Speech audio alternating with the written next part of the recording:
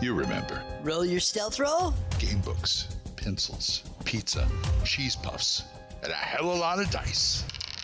And the dragon woke up. Roll for initiative. This is the Roll for Initiative podcast, where 1E is the place to be.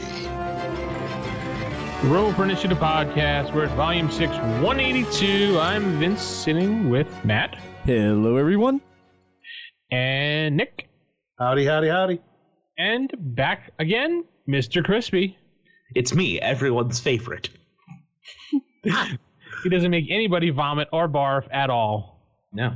I'm a little gassy now, though. Well, okay, so new one. He makes people gassy. So anyway, we're back with another show. We just, came off a nice little vacation, and we're all back. We have something interesting this week, and we have no stars, Nick, correct? That is correct. We have no stars on iTunes, but just to remind everybody, go to iTunes, go to the iTunes store. You can type in Roll for Initiative in the search, and you can go from there. You can listen to previously downloaded episodes, and you can give us a review on one of our shows, and we might just read it on the show. So there you have it. Not sure when this podcast will drop, but the ENnie Awards are out for voting right now. Yes. Yep. We want to make sure that Zach Glazer gets a good vote for his Death and Taxes. Good supporter of the show and a good OSR person. Sweet.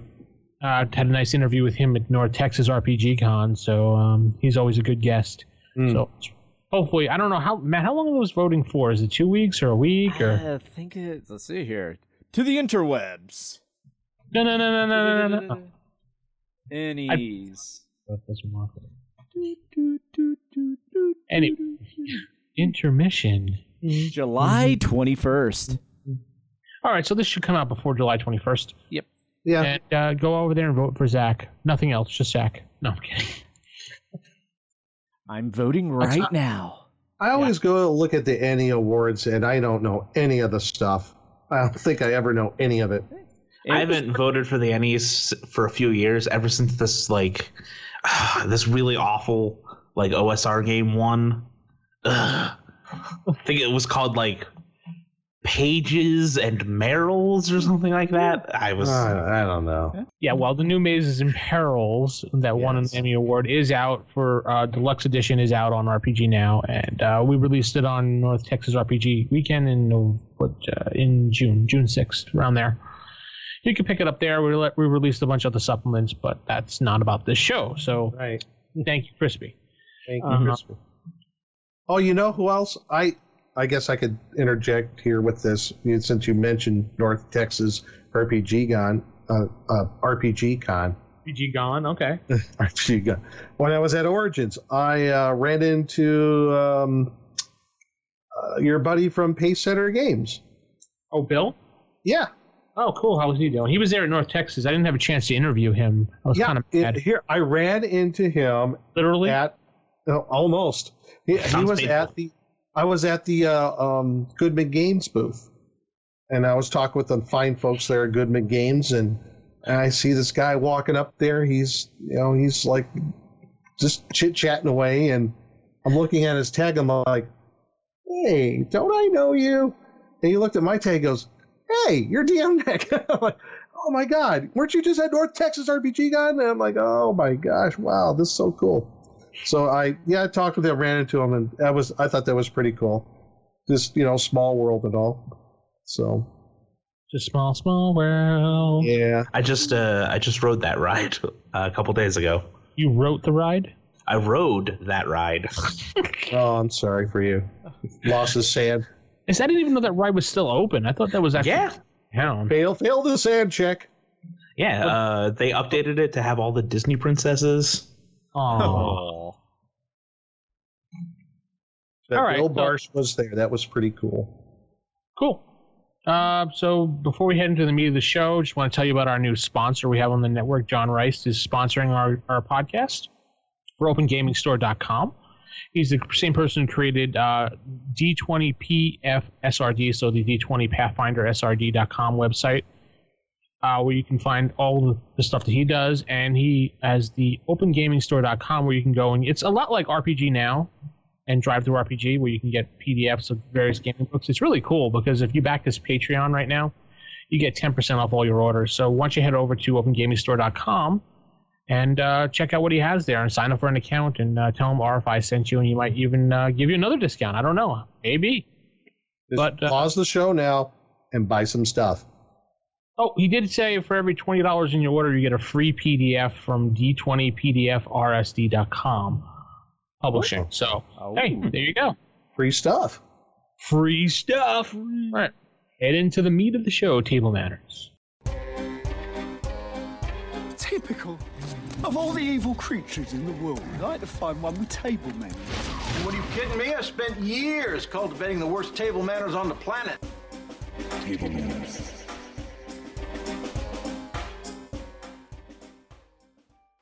All right, in Table Manners, we're going to be covering... I've never even heard of this adventure. Rather obscure because it's from the... Basically, it was like the Dragon magazine for the UK, Imagine, right? It was called Imagine. Yeah. Imagine number 16, July 1984. Yep, July 1984. And how long did it last? Maybe 2-3 years? It didn't last... If that.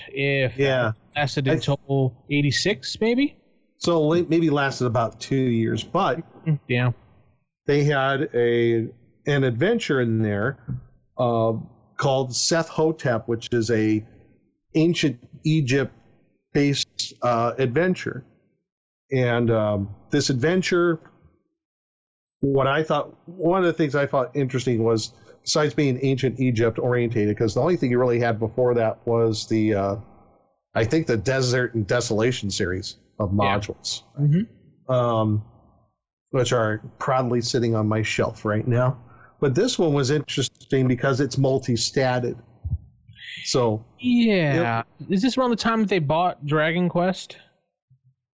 I think so, because we talked about that before the show, and it has stats for basic D&D, AD&D, and for Dragon Quest. And for the folks that aren't familiar with Dragon Quest, it was when it was SPI that was a wargaming company, and they were trying to ride the crest of the RPG scene at the time. And I know they came up with Dragon Quest, but if I remember correctly, not Wizards, but TSR bought SPI, and the game just kind of petered out. Yeah, I don't even know what happened to it. I mean, I think they just put it on the back burner and then got rid of it. Yeah, it just seemed like one of those. If you're into conspiracies, maybe TSR bought them out so they could kill Dragon Quest. I don't know, but I do remember seeing it in the store. I remember seeing just one book. Well, you said, Vince, there was a box set. Yeah, and TSR actually published Dragon Quest in '89, the 3rd edition. That might have been the book I saw. I saw it late. They did move everything from box sets to books at that point. So yeah, so that might have been what I saw. Yeah, and I only recall seeing one article in Dragon magazine that had anything about Dragon Quest, and it was like 3 or 4 pages at that. So I wonder if it drastically changed that much that killed it. That maybe they tweaked it and killed it. I don't know. I really don't know. I mean, I remember seeing that. What Matt said, the 3rd edition of the book, and Vince, you got the 2nd edition box set. 2nd edition box set. Well, it's actually called 2nd edition master set. I don't know why. Right. I've never actually played it. I've only maybe read it once. Yeah. Because there was, let's see, the 1st edition came in a box set with 3 books. The 2nd edition was like an all-in-one soft cover. So if you have a box set, that's why in its 2nd edition. That's why it's the master set. Because are your books split up, or are they all? Yeah, there's split up books in there. Maybe they released a box set with some additional stuff in it for 2nd edition. Yeah. Possibly. I haven't looked at it in a long time. Yeah, do believe that there was one other adventure that was formerly published by TSR that was dual statted for AD&D and Dragon Quest, and from what I've read, it's not very good. I don't remember the name of it, but it's kind of sad too, because a lot of people are like, "Oh, Dragon Quest," and it was like, everyone's like, "Oh, it's like Conan," blah blah blah. And that's why I even bought it to begin with. Yeah, and it just kind of faded away. Yeah, there was like no support material. We all know that what's her name at TSR just went, "Nah, this isn't Buck Rogers. Get it out." Oh my god. Yeah, and then good imitation, right? Yeah, and Wizards of the Coast actually abandoned the trademark for Dragon Quest too. Oh, so nobody owns it? Actually, Square Enix does. Well, yeah, because the Dragon Quest is like a series of it was originally RPG called video games. Dragon Warrior in the U.S. because of the trademark, but now they just sell it as Dragon Quest. So Dragon Warrior for the NES over in Japan was Dragon Quest. And now the sequels to Dragon Warrior are now called Dragon Quest because they now have the trademark. Couldn't you trademark it Dragon Quest RPG for tabletop role-playing? You could try, but I wouldn't want to deal with Square Enix. Because they could say, well, we could take our RPG video game and license it to tabletop. You would have to actually look at the trademark for what all they registered it for. True. So the lawyers out there, speak up. Email us, darklightstaff@gmail.com. We want to know because Nick wants to make a game again. I do. Oh, sorry. I don't have enough smarts to make my own game. Aww. No, we'll just go around and collect all the abandoned RPGs and bring them back. Well, that's funny because I know Marvel Superheroes, the original game, was that mechanic was never picked up by Wizards of the Coast. All that stuff's out there for free now. Right. Every last bit of it. Well, the game mechanics, yeah, because you actually also cannot copyright game mechanics. You can only patent them. And you can't copyright math.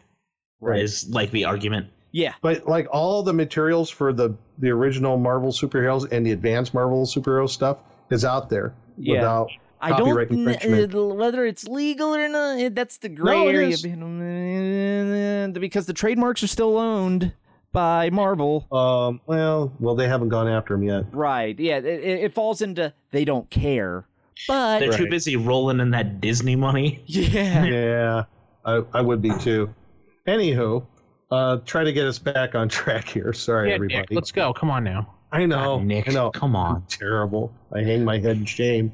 So it's multi-statted, and there's a little bit of a disclaimer at the beginning stating that it's somewhat based on the mythology of ancient Egypt, but it's not, quote-unquote, historically accurate, which by any is means. a way of saying, all you history nerds, don't freaking kill us.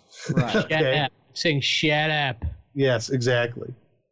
So it must have been a pain back then, Nick, to write all these things with dual statted, tri-statted. It must have been a big pain in the butt. That's all I can imagine that. I just that was a thing for a time. Yeah. I do remember that, and this is a pretty good example of it. I think God, who else did multi-statted stuff back then too? Did some of the Judges Guild stuff I think was maybe multi-statted? They had their own weirdness going on. Yeah, back when the compatible with AD&D, take that off your covers now time period. Now I do remember Chaosium back in the day. I think was doing like multi-statted stuff for like when they had RuneQuest, but they also statted it for D&D for a while too. I think Rolaids might have done it too. Yeah, I think Rolaids might have done it too. I know one company doing it currently. The one game Achtung Cthulhu. If you've seen that, it's basically Nazis and Lovecraftian horror. Oh, from Cubicle 7? It's Modiphius Entertainment. Okay, I'm thinking of something because Cubicle 7 also did something very similar. They have World War Cthulhu. Okay. This one's a little more like Cubicle 7. They did Bash, didn't they? The superhero game Bash? No? I don't remember. But Achtung Cthulhu is statted for Call of Cthulhu 6th edition and for Savage Worlds. So, because I'm looking at one of the books I got at Origins right now. So, but yeah, there's still some companies who do multi-statted stuff. But yeah, I can imagine it could be a pain if there's no equivalence of like a monster from one system to another. You kind of have to, you might have to wing it a little. But I don't know. Well, let's get into the meat and the potatoes of this thing, like the Game Master's introduction. And basically, it comes down to there was a priest of Seth who is looking for. He finds another. How do I? I guess I could just read it. It's probably the best. Some of the background of this mini module depends on the Egyptian myths of Osiris, Horus, and Seth, and might find it useful to read through an article on Egyptian mythology or read deities and demigods. No way, readings for nerds. I know. So they say GM, not DM. Yeah, they say GM. Seth was the chief god of Upper Egypt, Lord of the desert, animals and storms. It's animals and it's storms in the desert. And with unification of upper and lower kingdoms, his place was usurped by Osiris of the lower kingdom.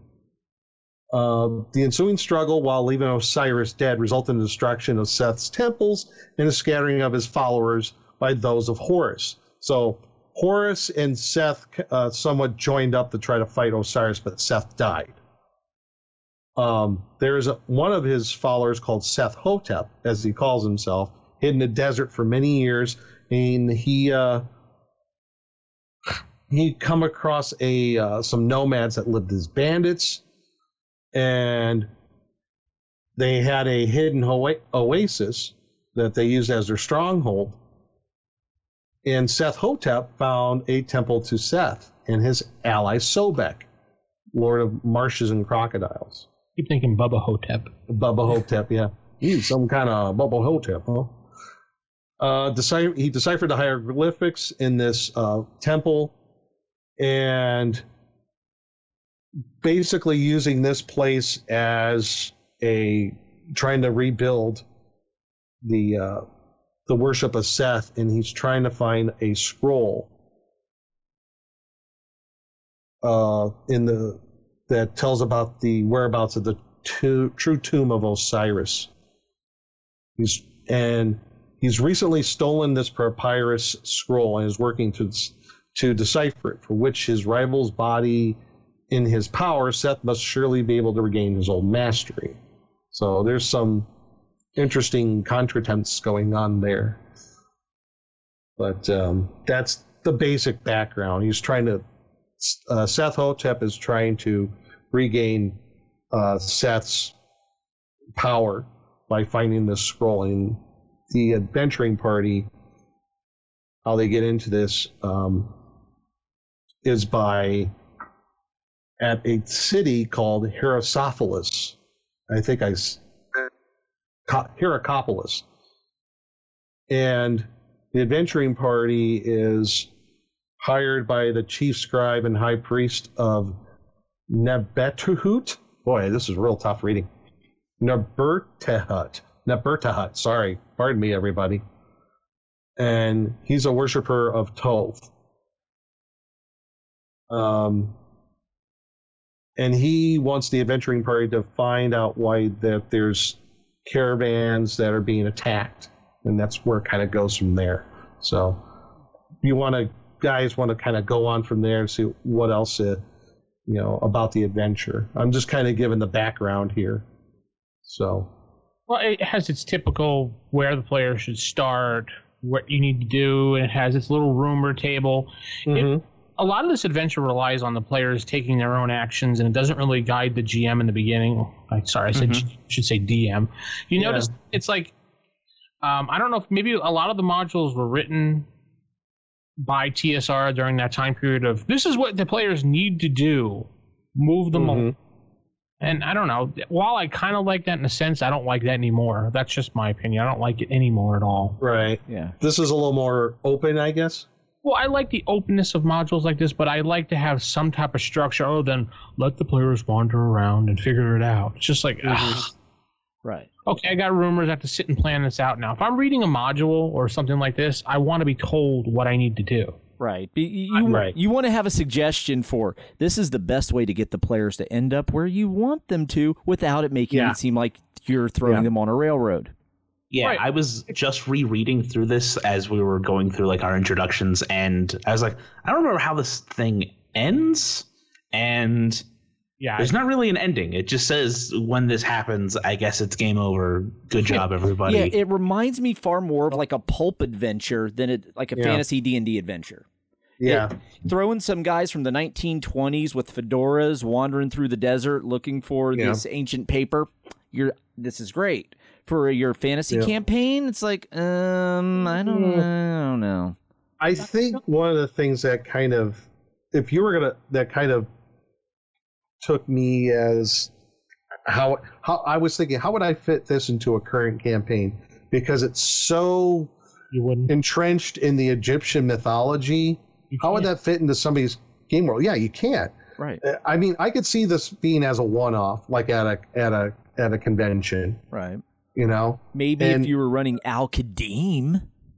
Yes, if you're using that as a campaign setting, but it's so entrenched in the ancient Egyptian mythos that I don't know how, unless that's part of your own homebrew campaign world, but anything that's beyond that, like at the time you had World of Greyhawk, really, and that was it. I mean, how would that fit in? Not at all. Not much. You would have to throw in the undiscovered continent that has this more Egyptian flavor. I mean, you would have to shove this way off the map somewhere. Railroad the characters into it. Yeah, pretty much. I think one reason this doesn't work that well is because it takes place in ancient Egypt. Yeah, it's not, ancient Egypt is I'm trying to think of how to phrase this. It's not you're in ancient Egypt, but that's like your contemporary time. Like everything's still new, right? So you're still in recently built ancient Egypt. It's a historical fiction, essentially. Yeah, and I think that's where for me it's like, I couldn't fit this into a current campaign. This is a one-off adventure. Mm-hmm. The players basically go ahead. Unless your campaign is actually in ancient Egypt, So you have to railroad them into this. They have to figure out which one of these rumors is true. Hook on to one of the rumors to even get this adventure started, if they believe it. Travel halfway across the oasis to get to this lost place, temple, whatever it's called, to fight all these weird monsters in this 1,000 room area. It looks like it's so many rooms. It's a lot of rooms. Somebody jammed into 5 feet. It looks like. Yeah, the map is I like the look of the map somewhat. It's not gridded. We did just to let everybody know. We did get one new monster that I don't remember in any of the books, a poltergeist. I mean, it's just a spirit, but at least it's named something. Yeah, the poltergeist is just like a wraith or like a wight or something like ghoul. There was also something in here that I was questioning when I read the rules. It was about, I know we're not basic D&D, but what is the opposite of curse in basic D&D? It's blight? No, it's not. Bless. Yeah. Yeah, curse is the opposite of bless.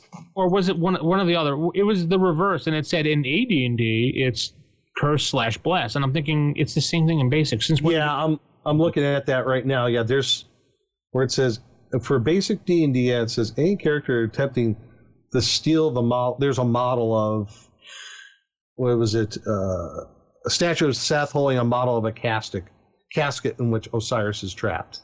Yeah. If you steal it, you get cursed. But under the basic D&D one, it says you have to save versus spell or suffer the effects of a blight, the reverse of second level cleric spell bless for 6 turns. For basic D&D.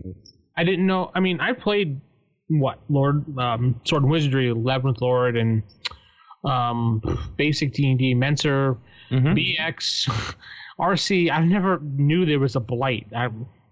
Anybody? It's supposed to be the reverse of bless. It should be curse. Yeah. Maybe that's a typo. Just like for AD&D. I think that's a typo. It's got to be. I mean, I could look at my basic D&D book right here. That's what I'm doing right now. To the book. Basic Menser. I mean, this would be a perfect time for someone from Save or Die to jump in and say, "Ha, I'm an expert." Somebody, quick, get Mike on the phone. No. I don't think that. So, like, spoiler alert, I don't think this module is very good. But I don't think it's unsalvageable. It has potential. Yeah, I think if you ramp up the pulpiness and take out, because there's a lot of monster encounters I've noticed. A lot. Take out a bunch of those and replace them with like wonky death traps. I got to be honest. I didn't think there was enough monster encounters for my taste. But they're all the same type of monsters. Yeah. Just so everybody know, it's an interesting map. Don't get me wrong. I like the map because it's to what you would expect for ancient Egypt. But when it comes to the monsters, it's either zombies or skeletons and a few ghouls, and that's pretty much it. Some scorpions, and that's it. Not a whole lot of variety. All jammed into one area. All jammed into one area, pretty much, yeah. So, yeah, go figure. I don't know. Is this supposed to be like an old temple or an old pyramid or something? The way it's structured, it's hard to tell. I think it's an old temple, but I just want to jump back to what Nick was saying. We talked about it before the show started. All these scorpions and zombies, and not a single mummy. Yeah. I thought there was a mummy. No, there's a mummy, but it's not an animated mummy. Yeah, it's not like a mummy you fight. But there is, I guess that's the same mummy. There's a mummy on the front cover of this module in the illustration, which led me to believe that I would be fighting a mummy. No. Aw, Crispy's sad. A little bit. You miss your mummy? I do. I was waiting for someone to do that bad pun. Oh my God, guys. Listen to this. Second level clerical spell, Bless. When reversed, this spell, Blight. It's called Blight in basic D&D. Oh. In which version? Metzer. Which was out at the time. Yeah, I played Advanced for so long that when I went back to basic, I probably just assumed it was that and never looked it up. Yeah. I have the least amount of experience with Menser. I'm more of a Moldvay guy. Yeah, me too. But I looked it up in the book, and yeah, it's called Blight in basic D&D. Who would have known? Though I do own an RC. Now, one of the things about this that I thought, there's really good room descriptions. I thought that was kind of cool. The room descriptions and like hidden treasures all over the place. Like, here's a good example. Room G20, antechamber to the chapel of Sobek. The antechamber is empty except for a small altar bearing the decitatory inscription, bearing inscriptions to Sobek and caked with dried blood. A figure of Sobek is carved into the back wall of the antechamber, his arms outstretched in a protective gesture. The other walls bear scenes of Seth's flight to the swamp, Sobek rising to receive him, and the two gods killing falcons with their arrows and rampaging victoriously through the armies of the lower kingdom. That's a great description. Yeah. I mean, don't get me wrong. I mean, most of the other places here are kind of meh as far as like monsters and stuff, but really good descriptions of the various rooms. I mean, at least it has that going. It has, a very well-developed sense of interior design. Yeah. It's just all the other stuff is really boring. Yeah, like when you get to the main burial chamber, I'm thinking, okay, this is where the mummy's going to show up. There's a mummy, but it's not animated. And I even wrote a little comment like, what? No mummy to fight? Lame. I would at least thrown it in there. Yeah, I think there's something here if you just ramp up the fantasy and the pulp. Yeah. Like, why can't, like, you have a boss battle where, Seth has come back to life, and now I gotta stop him. I just thought there was in my opinion, I think there's way too much treasure here for what you're fighting. At least from what I've seen. Well, and to the DM to curb it if he doesn't want it, of course. Yeah, that's true. I would have changed up some of the monsters a little. I mean, yeah, a couple of things two monsters that leap to my mind that you could have put in here. I think what are they called? The Huaycuva? Mm-hmm. That undead, the Fiend and Folio. Those I think would fit in very well. You could pose them as like priests of Seth or some other maybe they're like posing as priests of Osiris, you know. So you could use them, or Sons of Caius would have been really good. Blah. I just want to jump on the Fiend Folio thing. What's that mummy that like is coated in like double-sided tape? Oh, the Adherer. The Adherer. That would be fun to throw in here. You get your mummy. It's really stupid. It's great. You know what? That would work. Or in the main burial chamber, just throw that in there. I mean, it's low enough hit dice. It's only 4 hit dice, the Adherer. Mm-hmm. And because a mummy is like, let everybody know this is for what 2nd to 4th level characters. So maybe a mummy would be a bit too much. Yeah, the whole curse and rotting flesh. Yeah, a little bit. So much. maybe an Adherer just to kind of throw him for a loop, or a Son of Caius would be good in the main burial chamber, because then you got the Son of Caius coming up there, raising out of the sarcophagus, and little green worms start shooting out of its eye sockets at people. So. That's what I would do. I'm just trying to think of any other monsters that would be fitting to use in this sort of setting. Very true to old school, because there's quite a few spots I count here that's save versus and death. Yes, there are a few of those. Like really, I mean, save versus poison or death. It's like whoa. Yeah, save or die. Lots of scorpions. Yeah. I mean, even like maybe putting some giant spiders and some giant rats in there too. What about beetles? I mean, beetles would be a really good one. Giant scarab beetles. There you go. Yeah, giant scarab beetles would be awesome. Yeah, you could even throw in from the Fiend Folio the Crypt Thing, the one that just teleports players randomly throughout this massive complex. That would be good. Where would you put one of these? Where would you put a Crypt Thing? Oh, good question. Yeah. No, it's I think Glenn talked about it a few episodes ago, but they did an episode on a Crypt Thing, and he just absentmindedly goes, I mean, where would you put these? And I was just like, I don't know, in a crypt. Yeah, I heard all about that. You were just like, in a crypt. Well, that's interesting. There's no description for room G29. No? That's where the Crypt Thing goes. There you go. I'm looking 21, 23, 27, 28. Yeah, there's no description for room G29 on the map. There's your Crypt Thing. That's where you go. Actually, that long hall, you put him at the end, that'd be perfect. Yep. Huh. Yeah, he's just sitting down there. He's like, yeah. I'm the Crypt Keeper. He sounds like a gangster from the 30s. Welcome to adventurers. He-Man. Now he's Skeletor. All Crypt Things are Skeletor. All liches and Crypt Things. Anything with a skull face is Skeletor.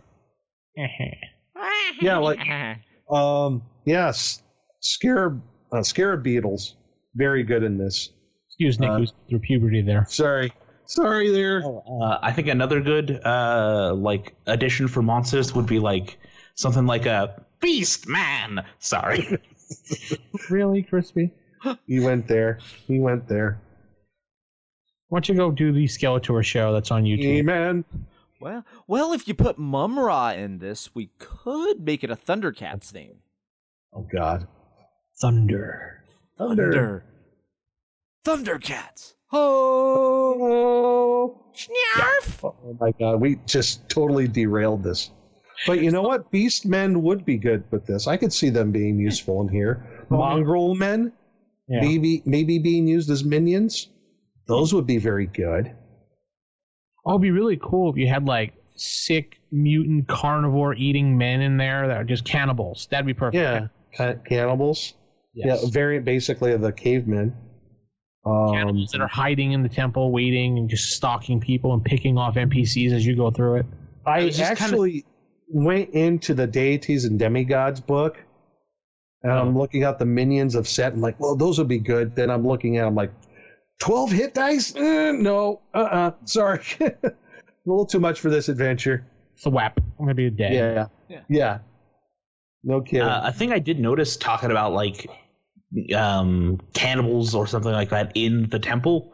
You only really face these desert nomads in a couple areas at the beginning. Like, why are there no nomads in the temple? Yeah. It just has to do with it's the temple and they're scared. Possibly. Maybe. Yeah. And that's where I would probably, as a DM, that's where you come into like some non-human minions for this guy. You know, for Seth Hotep, like either, you know, Beastmen or Mongrel Men, or maybe something brand new. Maybe like the one god who's like the god of alligators may has like some sort of alligator men, like a variant of lizard men, or something like that. Would the god of potatoes fit in here? The god of potatoes? Yeah. Oh, he's from Ireland. Oh. Did any of you notice any magic items? No. The opening talks specifically about like magic items that Seth Hotep had found in the dungeon, helping, or in the temple, helping him to carry out murders, and you don't find any. No. There is a wand. Oh, wait a minute. Here we go. Hold on. Yes. No, I am incorrect. Hold on. Yeah, I thought there was a wand. Well, if you're using Dragon Quest, the wand of the Fire and Brimstone spell. That sounds really lame. Yeah. I've never played Dragon Quest, but it sounds lame. I'm glad that it's dead. Yeah, it seemed kind of meh. I think they got a little lazy in some spots when they put the flight of the stairs is similar to those in H1. Yeah, they just kind of a little lazy going on there. I think we're losing interest. Well, they probably only had so many pages and they got a little wordy, so they had to do some editing. Mm-hmm. Hence why there's no G29. It is really wordy. That is something I noticed. I'm looking at it. Yeah, it's all the three different stat boxes that you have there. Yeah. Where is G29 on the map? It's in the center of the temple. Oh, okay. Yeah, I was looking on the side. But I did not see a description for it at all in the reading. I'm looking and I don't see it. Someone has to contact Mr. Davis and ask him what the hell, dude. Yeah, that would be a fun conversation. He has a blog. I mean, overall, it's not like terrible. It's not like Force Oracle bad. Oh, jeez, no. Yeah, it's fixable. It's really fixable. It's got potential. Right. So we moving into rating this module now? I think so. I mean, like, there's a lot of rooms, but I don't think there's a lot of meat to this. It's also only 8 pages long. Yeah, it's not huge. So what are we rating this module? We'll start with you, Nick. What is it, out of 5 swords? Yeah, out of 5 swords, 2.5. I give it 2.5, middle of the road. Like I said, it's got potential. There's a lot of good things you could do with it, but as it stands, it's rather mediocre. There's the missing description of room G29, but I mean, you could beef up some of the encounters to make it a little more challenging to the adventurers, in my opinion, because of the yield of the treasure to me is not proportional to what you're fighting. Like, there's a place where There's a lapis lazuli and emerald armlets, and there's 2 zombies you got to fight, and they're worth like 300 gold each and 1,200 gold. And, I wonder if there was any what do they call those errata for this, or whatever the hell, for maybe a correction in a future magazine. Oh, we left out room 29. Actually, if you look at the map, there's no room 28. Oh. So 28 is 29. Yes, look at it. Because I was just reading G14, and it references G28, and there's no G28 off G14. There's a G20. So it's actually G29 should be G28. They misnumbered it, basically. Okay. Wow. Because I'm looking for it, like, where the hell is it? Yeah, there is no G28. Yeah, that's supposed to be G28. Yep. I wonder if they numbered it incorrectly. I wonder if G27B should have been G28. Possibly. And they were supposed to do another room for 29, but they left it as A and B. They went, oh, let's make it A and B. No, G28's the inner sanctuary, the great chamber with the huge seated statue of Seth. That area looks like it would be the inner sanctuary. Yeah, you're right. You're right. So they just numbered it incorrectly on the map. Okay, there you go. But yeah, 2.5 swords. Way to go, map drawer. Good job, Magellan. Who did this map? Let's see. Vasco da Gama? No. It would be worth a lot more if he did, but cartography, Paul Ruiz. Paul, hang your head in shame. If he's still Paul. He failed his cartography skill roll. Whoa, the art was done by Brian Williams. Isn't he that news reporter that claimed it? Oh, yeah. That guy. That guy, yeah. Yes, that guy. So anyway, okay, Crispy, what do you rate this thing? I say 2 out of 5 swords. Crispy with low rating. I mean, it's salvageable, but I feel like it's a lot of work that now I got to do. Yeah. You're a lazy DM like me. I'm the laziest. Nick kind of hit everything on the head, so I don't, just Matt, can you make an edit here where you just copy and paste everything Nick said? Yes, I will splice together your words so it's identical to what Nick said. Thanks, man. I appreciate you.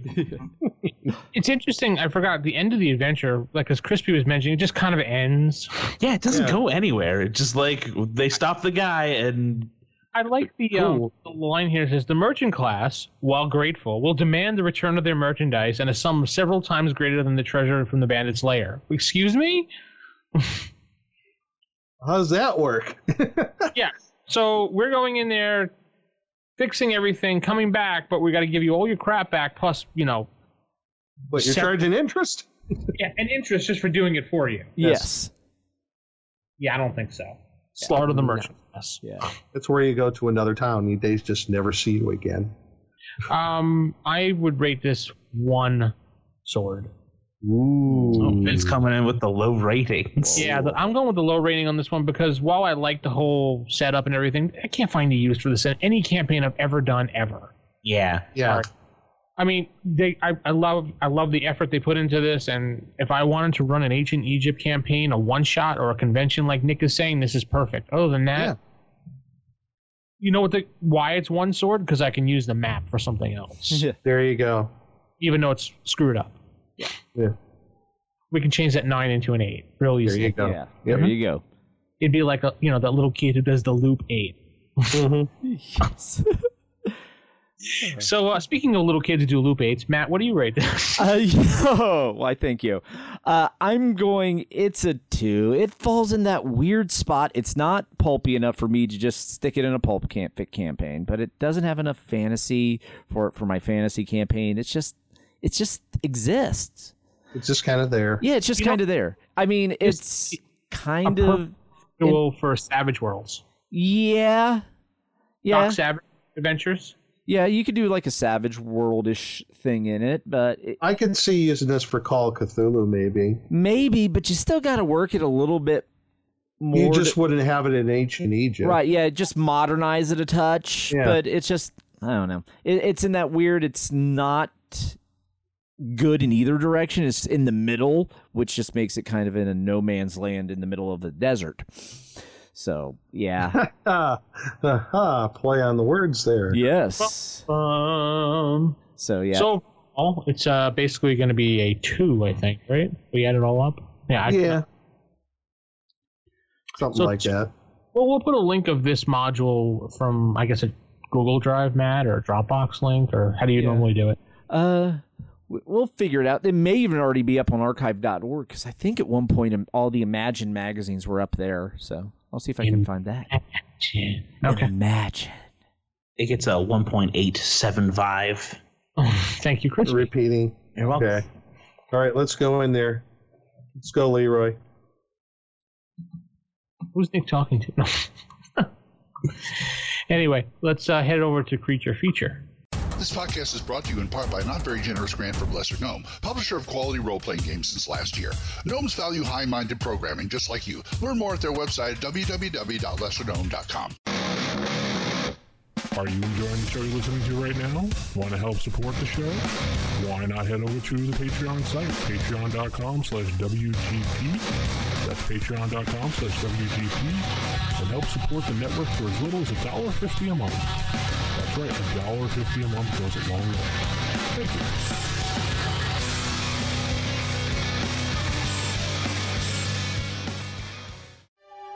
Are you saying that I put an abnormal brain into a 7.5-foot long gorilla?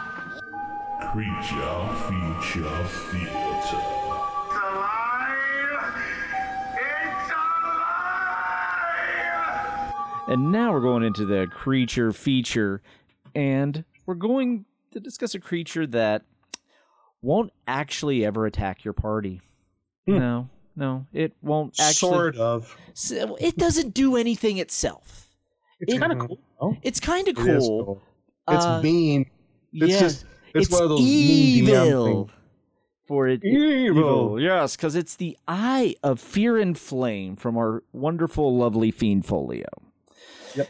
This creature is kind of like the devil on your shoulder that tells you to do bad things, because that is actually what he does.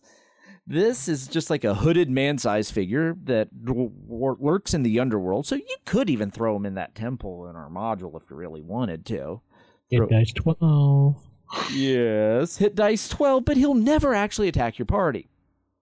Because what he does is he has no alignment power, so he can speak your alignment language.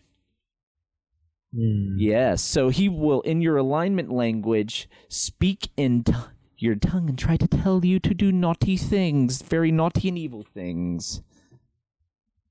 So, but it says he will try to command you to do this, but it never actually says he uses any magic to do it. It just says, he's telling you to go kill your party members. But I don't want to. Why don't you go kill them? Because I don't want to. So he's just annoying, is what you're saying. Yes. I was going to say, he's just a really assertive dude.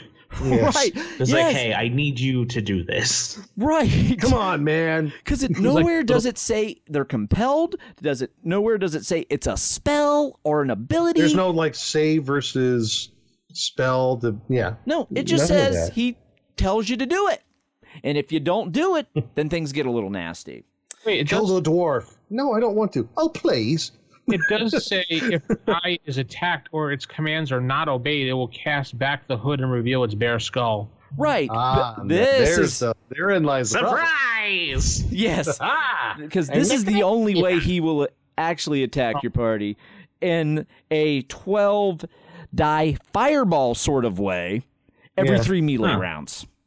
So he's going to come up and say, go kill the wizard. No. Go kill the wizard. No. Come on, go kill the wizard. No. All right, screw it. Pull the hood off and kill you. Right. Yeah, that's the red gem. But what about the black one? Yes, that's called he casts fear every round. Yeah. Yes, every melee he will be casting fear, and every 3 melees, a 12-hit dice fireball. Should you decide to start engaging with him, he can also go back to the wonderful plane that he came from. Yeah, he can become ethereal. Yes, he goes back to the ethereal plane, He doesn't have any way to do hand-to-hand combat, so if somehow you're immune to fireballs and fear, he can't really do anything to you, at which point he'll just run away. So, and it's rumored he was created by the gods of chaotic evil to bring destruction to lawful good, or perhaps by the lawful neutral gods just to test people. He's just there to keep the paladins in check. And there's rumored there'll be about 20 of these guys. Right, in the entire existence, 20. Yeah. So, God, number of appearing 1. Imagine all 20 showed up. So every 3 rounds, we'll be rolling 246 sided dice of fireball. TPK, man, TPK. Unless you have a ring of fire protection or something like that. Then at which point they're the lamest group of 20 monsters ever. Mm-hmm. But I know Crispy wants to do it. So, Crispy, how would this creature sound if he was talking to somebody? It depends. Is his hood on or off? Well, his hood is on. Let's start there. Oh, he definitely has the Wishmaster voice, which I can't do. The Wishmaster? Oh, I didn't know. Yeah. That's and then when he removes his hood to reveal his bare skull, he's Skeletor. I explained the rules very clearly earlier. I was just trying to give you an excuse to do the voice. Oh.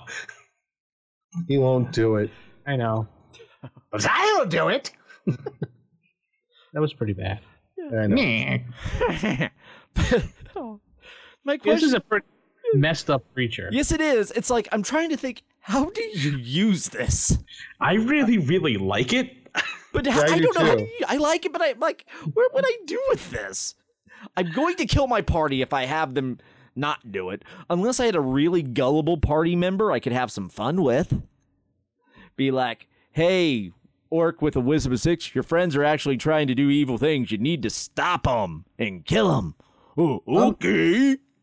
I mean, the one thing about, if you do kill him, you get the gems, which lose their, basic powers, and it's just like 1,000 to 2,000 gold pieces. At that level, who cares? Right.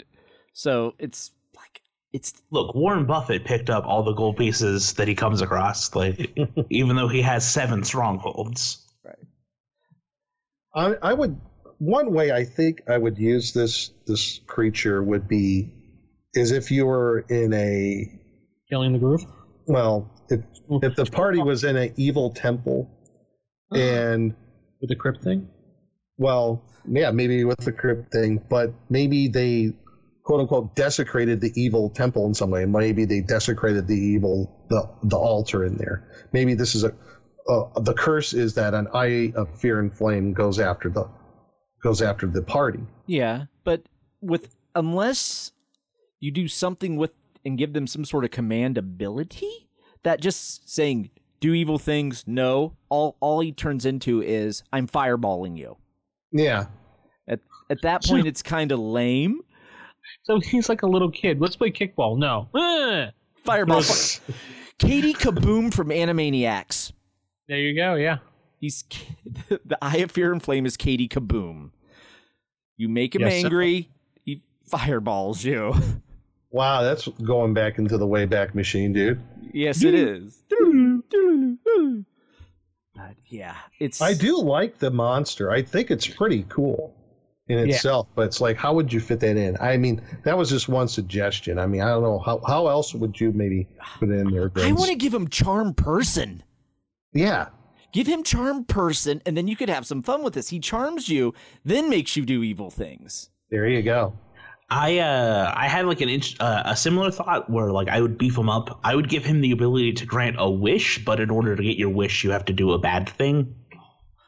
And then if you don't do maybe there's a time limit for when it he'll give you the wish, and then in return you have to kill someone, and that's why he has fireball powers, because if you renege on your bet, he has the ability to hopefully kill your party member.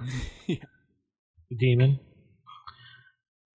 Yeah, really play up the Wishmaster thing. I think that's really a good idea. Did you watch Wishmaster recently, Crispy, or something?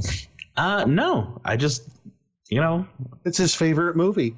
It is. You got me. It's what I fall asleep to every night. It's the Citizen Kane of horror films.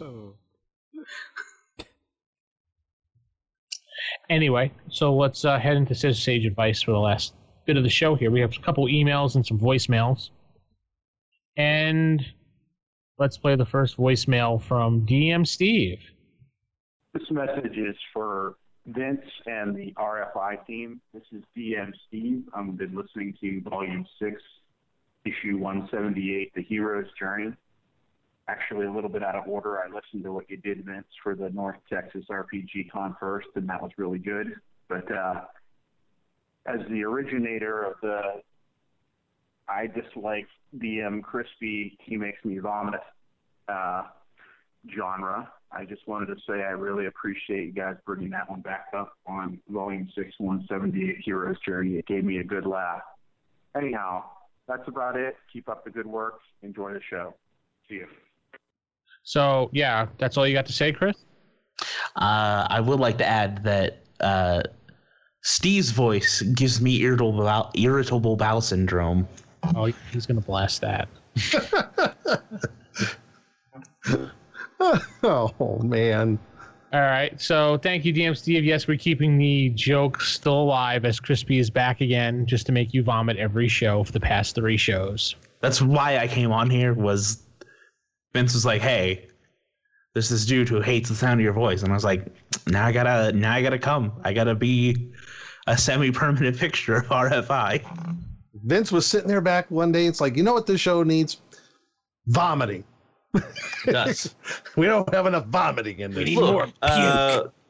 Thousands of models' careers were launched by vomiting. So, if anything, maybe I'm doing Steve a favor. Maybe Steve needs to lose a couple pounds. Whoa. But he's a hand model. Alrighty then. So Crispy will be here for the rest of the summer, so too bad. Uh-huh. Until Crispy decides to go away for another 2 to 3 years. Crispy needs things to do on weekends, so... now he's speaking about himself in third person. Crispy does that often, Nick. Ooh, really?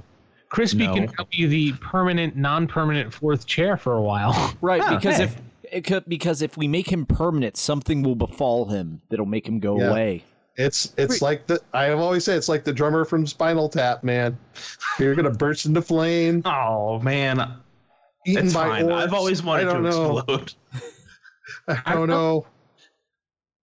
Run over by a bus full of nuns. Maybe all at the same time. I was in a ska band in high school, and our name was A Gang of Nuns.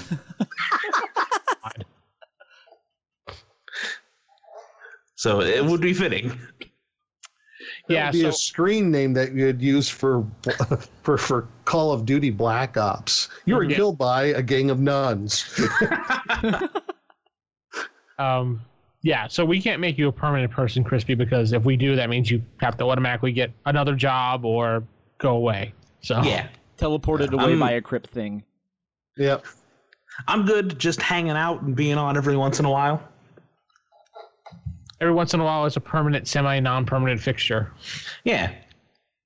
Sounds and good. then also, this way you don't have to start a new season. Yes. Hey, volume, pal. Sorry, volume. Good point.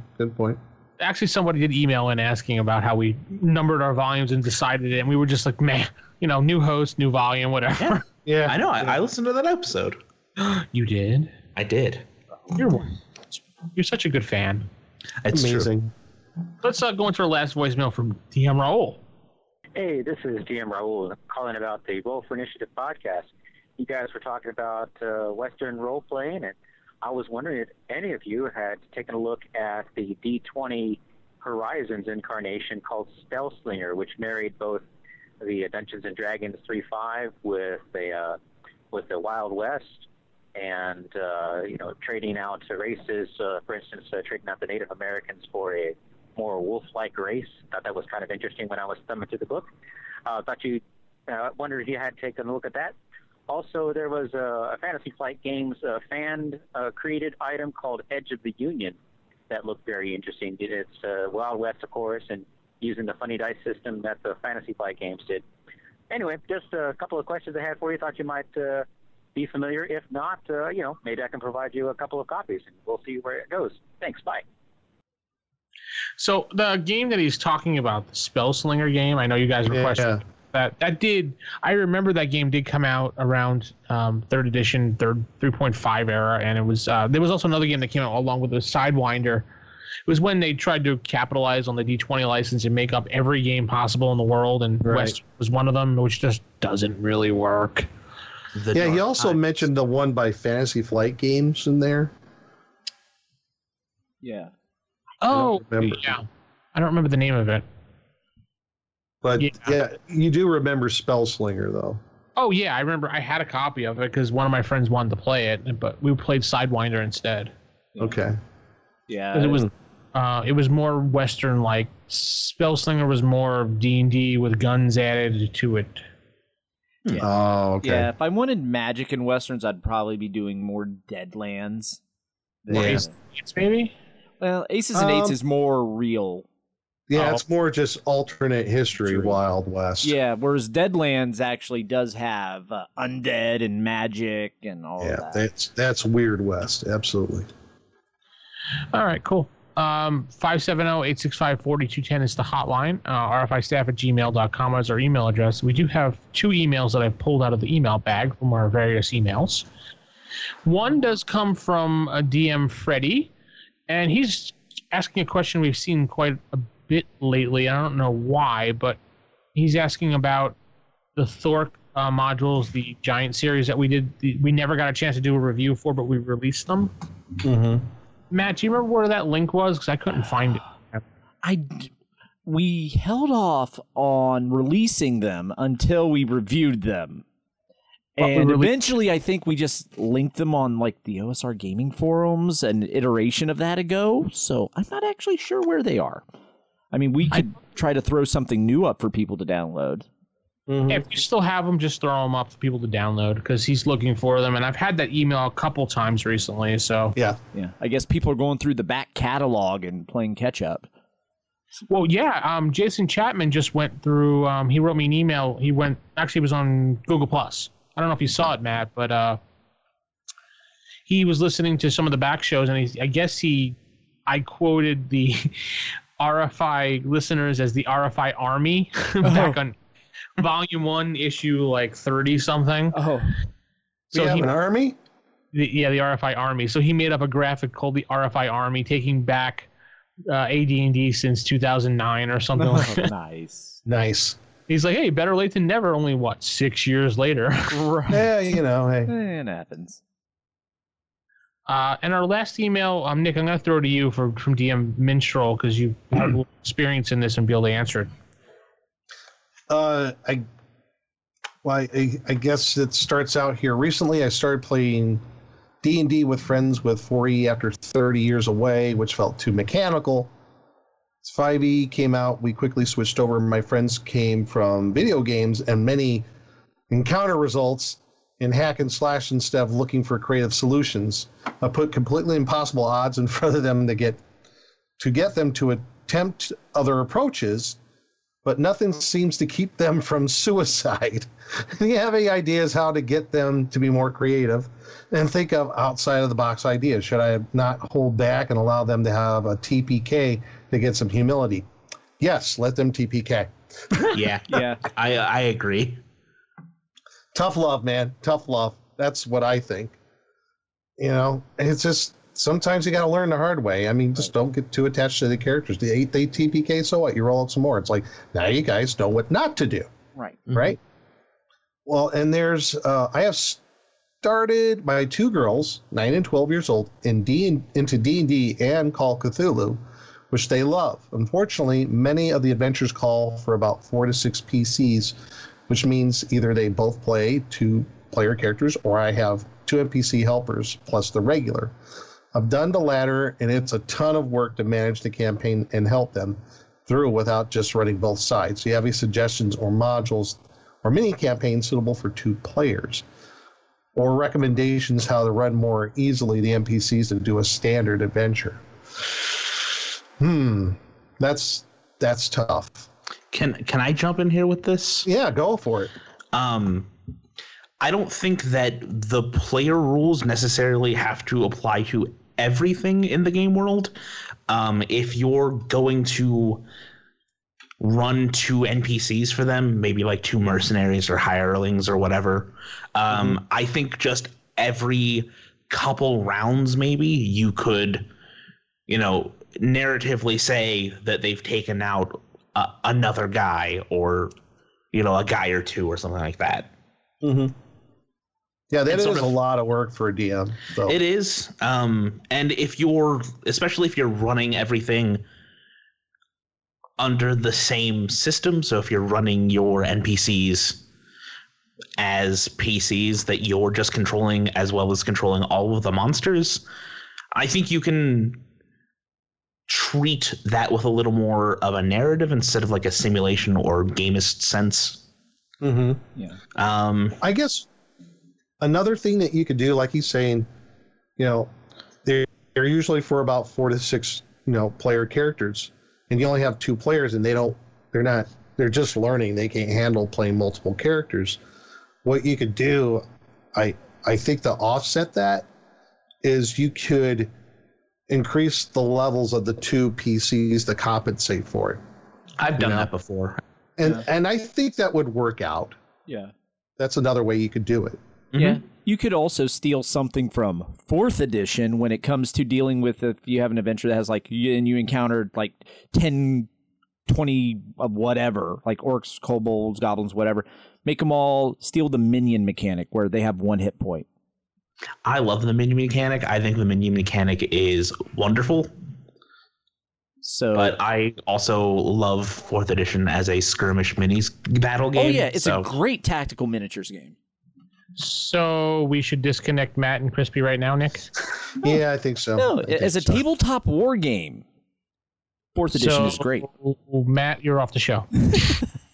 And he's looking for mini campaigns. Yeah. I don't know of any mini campaigns, but I think an interesting thing might be to look at 2nd edition's Birthright, which is more about politics, and also your PCs are generally assumed to be more powerful than the average Joe Schmo.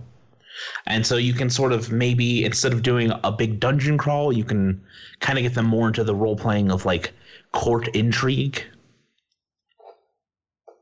Really? I think that would be well suited for young girls. And then they might be interested in that, yeah. Yeah, they'll go into middle school and they'll already know how to manipulate people and enact Machiavellian plots, and they'll become queens of their middle school. Yeah, but they got to make sure you can't really poison people. You can't actually physically backstab people. You definitely should let them know that real life actual murder is off the table. Yeah. Just saying. Just throwing that out there. Disclaimer. Or just don't get caught. Yeah. Well, I mean, if it's a so Machiavellian plot, they're definitely not going to get caught. But where's that HR him thing going on? HR is going to get us now. I know. Moving on. Yeah. Lastly, my oldest, who's 12, and I are going to Gen Con for our first time. We did a local convention last fall, which she loved. Do you have advice for first timers? Should we buy dedicated tickets for each event? Should we just pick 1 or 2 per day and get general tickets and look for spots open, or will we be disappointed for waiting for empty spots all day? Well, for me, I do have some experience with this. My youngest, she's 15. She went with me to Origins this year, and I guess one thing you would look at is does your child have the exact same interests as you as far as gaming's concerned? Okay. And thanks for the chime. HR? Yeah, it's HR, I think. No, was that HR? That was HR, but keep going. Okay. We're ignoring HR. Yes, we are. We're on a roll. But yeah, find out what their interests are in gaming, if they have the exact same ones.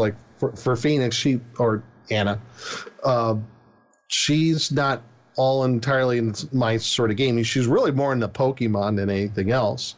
Does she play Pokemon Go? Oh, heck yeah. Yeah, I played Pokemon Go. Yeah. I went to Disneyland last weekend. That was a Pokemon Go treasure trove. My wife plays Pokemon.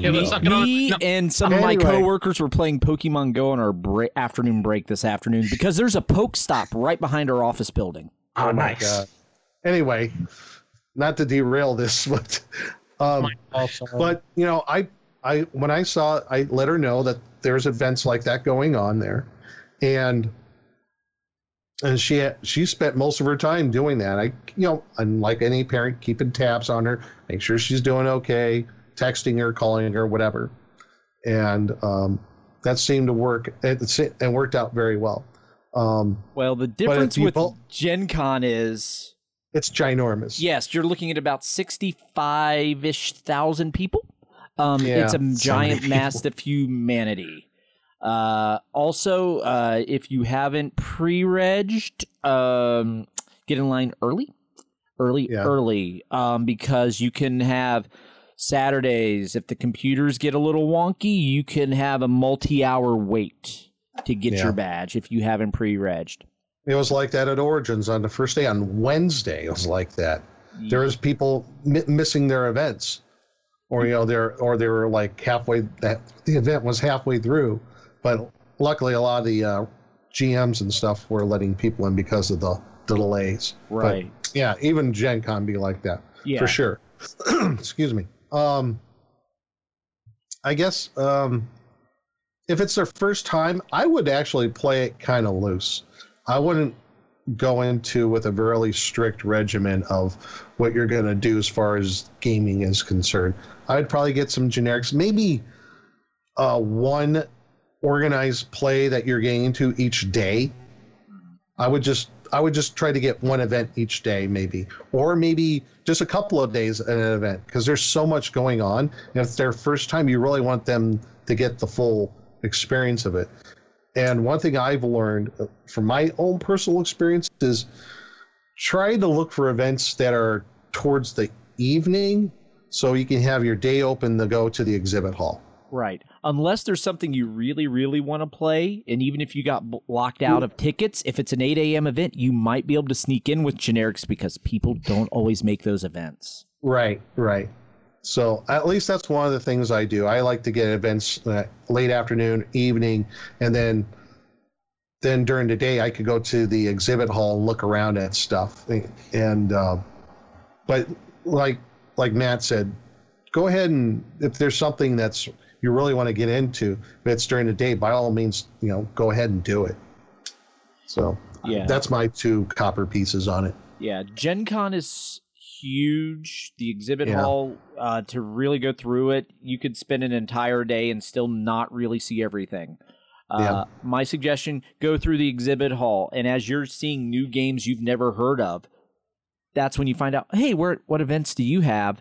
And then those are the ones you can usually also sneak into and be like, and then you're trying new things and you're getting to experience stuff that you wouldn't even think of going. If you planned out your Gen Con now, you're going to miss a lot of serendipitous adventures because you're already blocked out. Whereas the best Gen Cons for me have always been, I just wander, and what I get into is what I get into.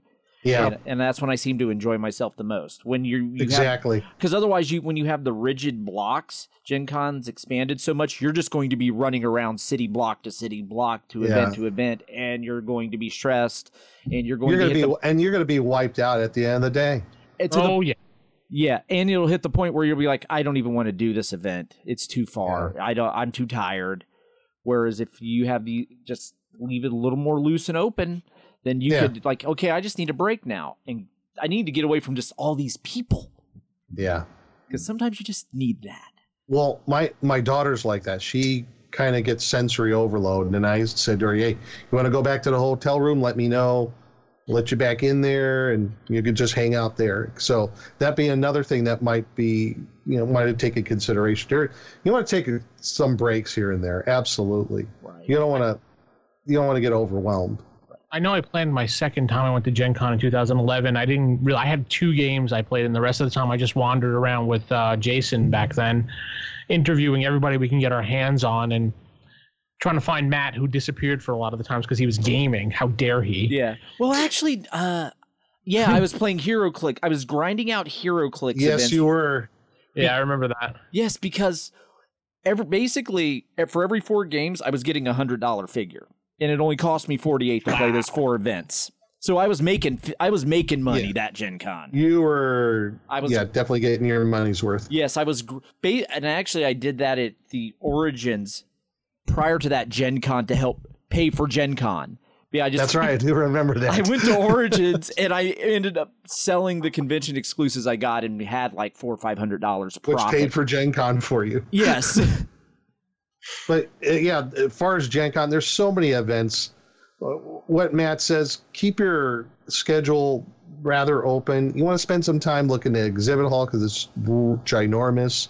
And there's plenty of pickup games you can get into. But if there's like 1 or 2 events that look like you want to get into together, by all means, do it. But try to space it out. Give yourselves enough time to, look around, meet some people, eat. Yes. Things like that.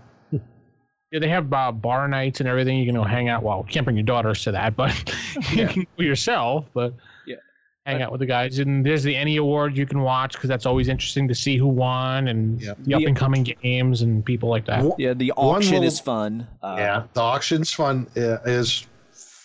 Frank used to run in Origins. Frank Metzer did. Yeah, he does it.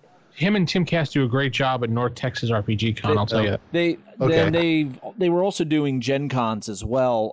The reason they stopped Origins is because of Ohio law regarding auctioneers. You actually have to be licensed to hold an auction. Yeah, that was like at 99 or 2000. I think that was the last time they did it. Yeah, and that's why basically the Origins went to more of a silent auction format for most of the days, and they have an auctioneer one day. Their auction's kind of meh. The last I've seen.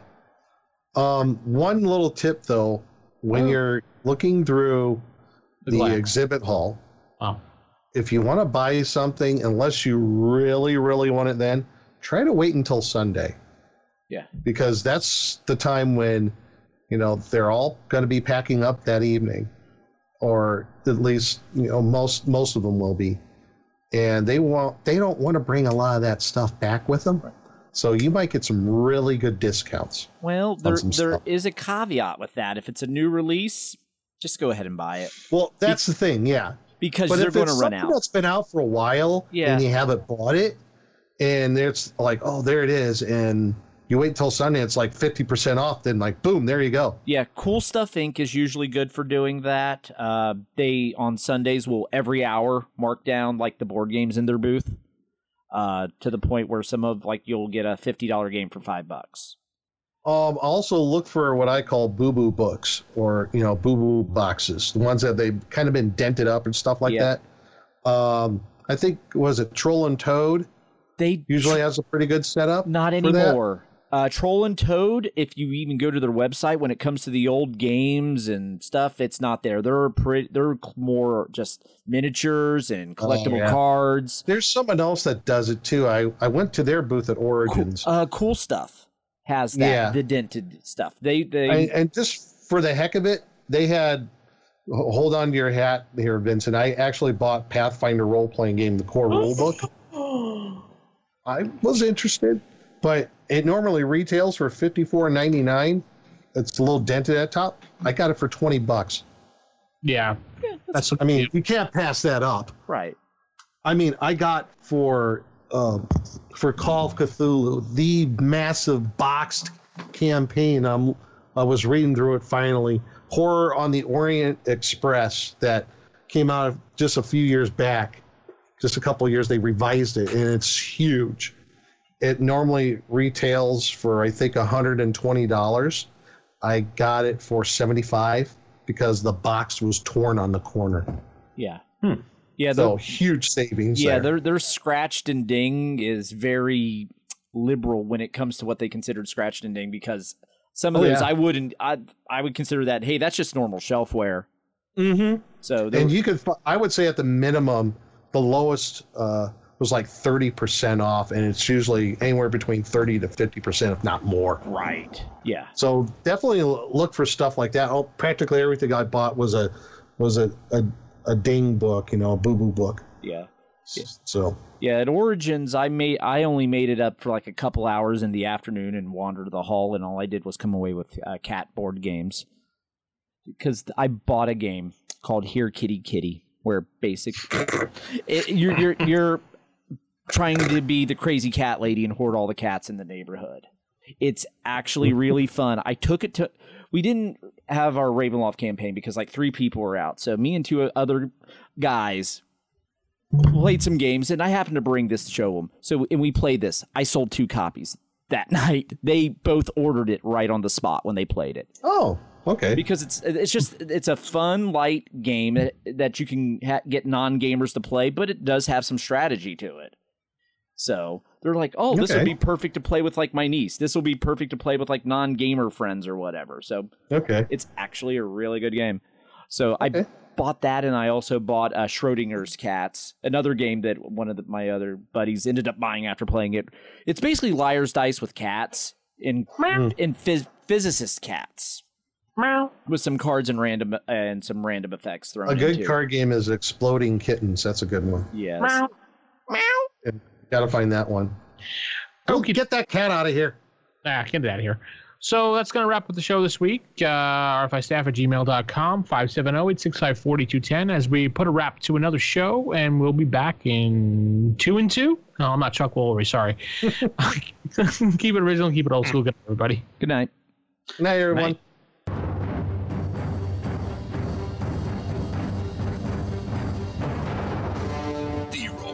Podcast is a production of Wild Games Productions in association with D20Radio.com. You can visit us at RFIPodcast.com or contact us on our forums at OSRGaming.org or even by calling us at 570-865-4210. This podcast is produced for entertainment purposes only. All other uses are prohibited. And remember, if your magic missile spell doesn't automatically hit, you're playing the wrong edition. Thanks for listening, and we'll see you next time on Roll for Initiative.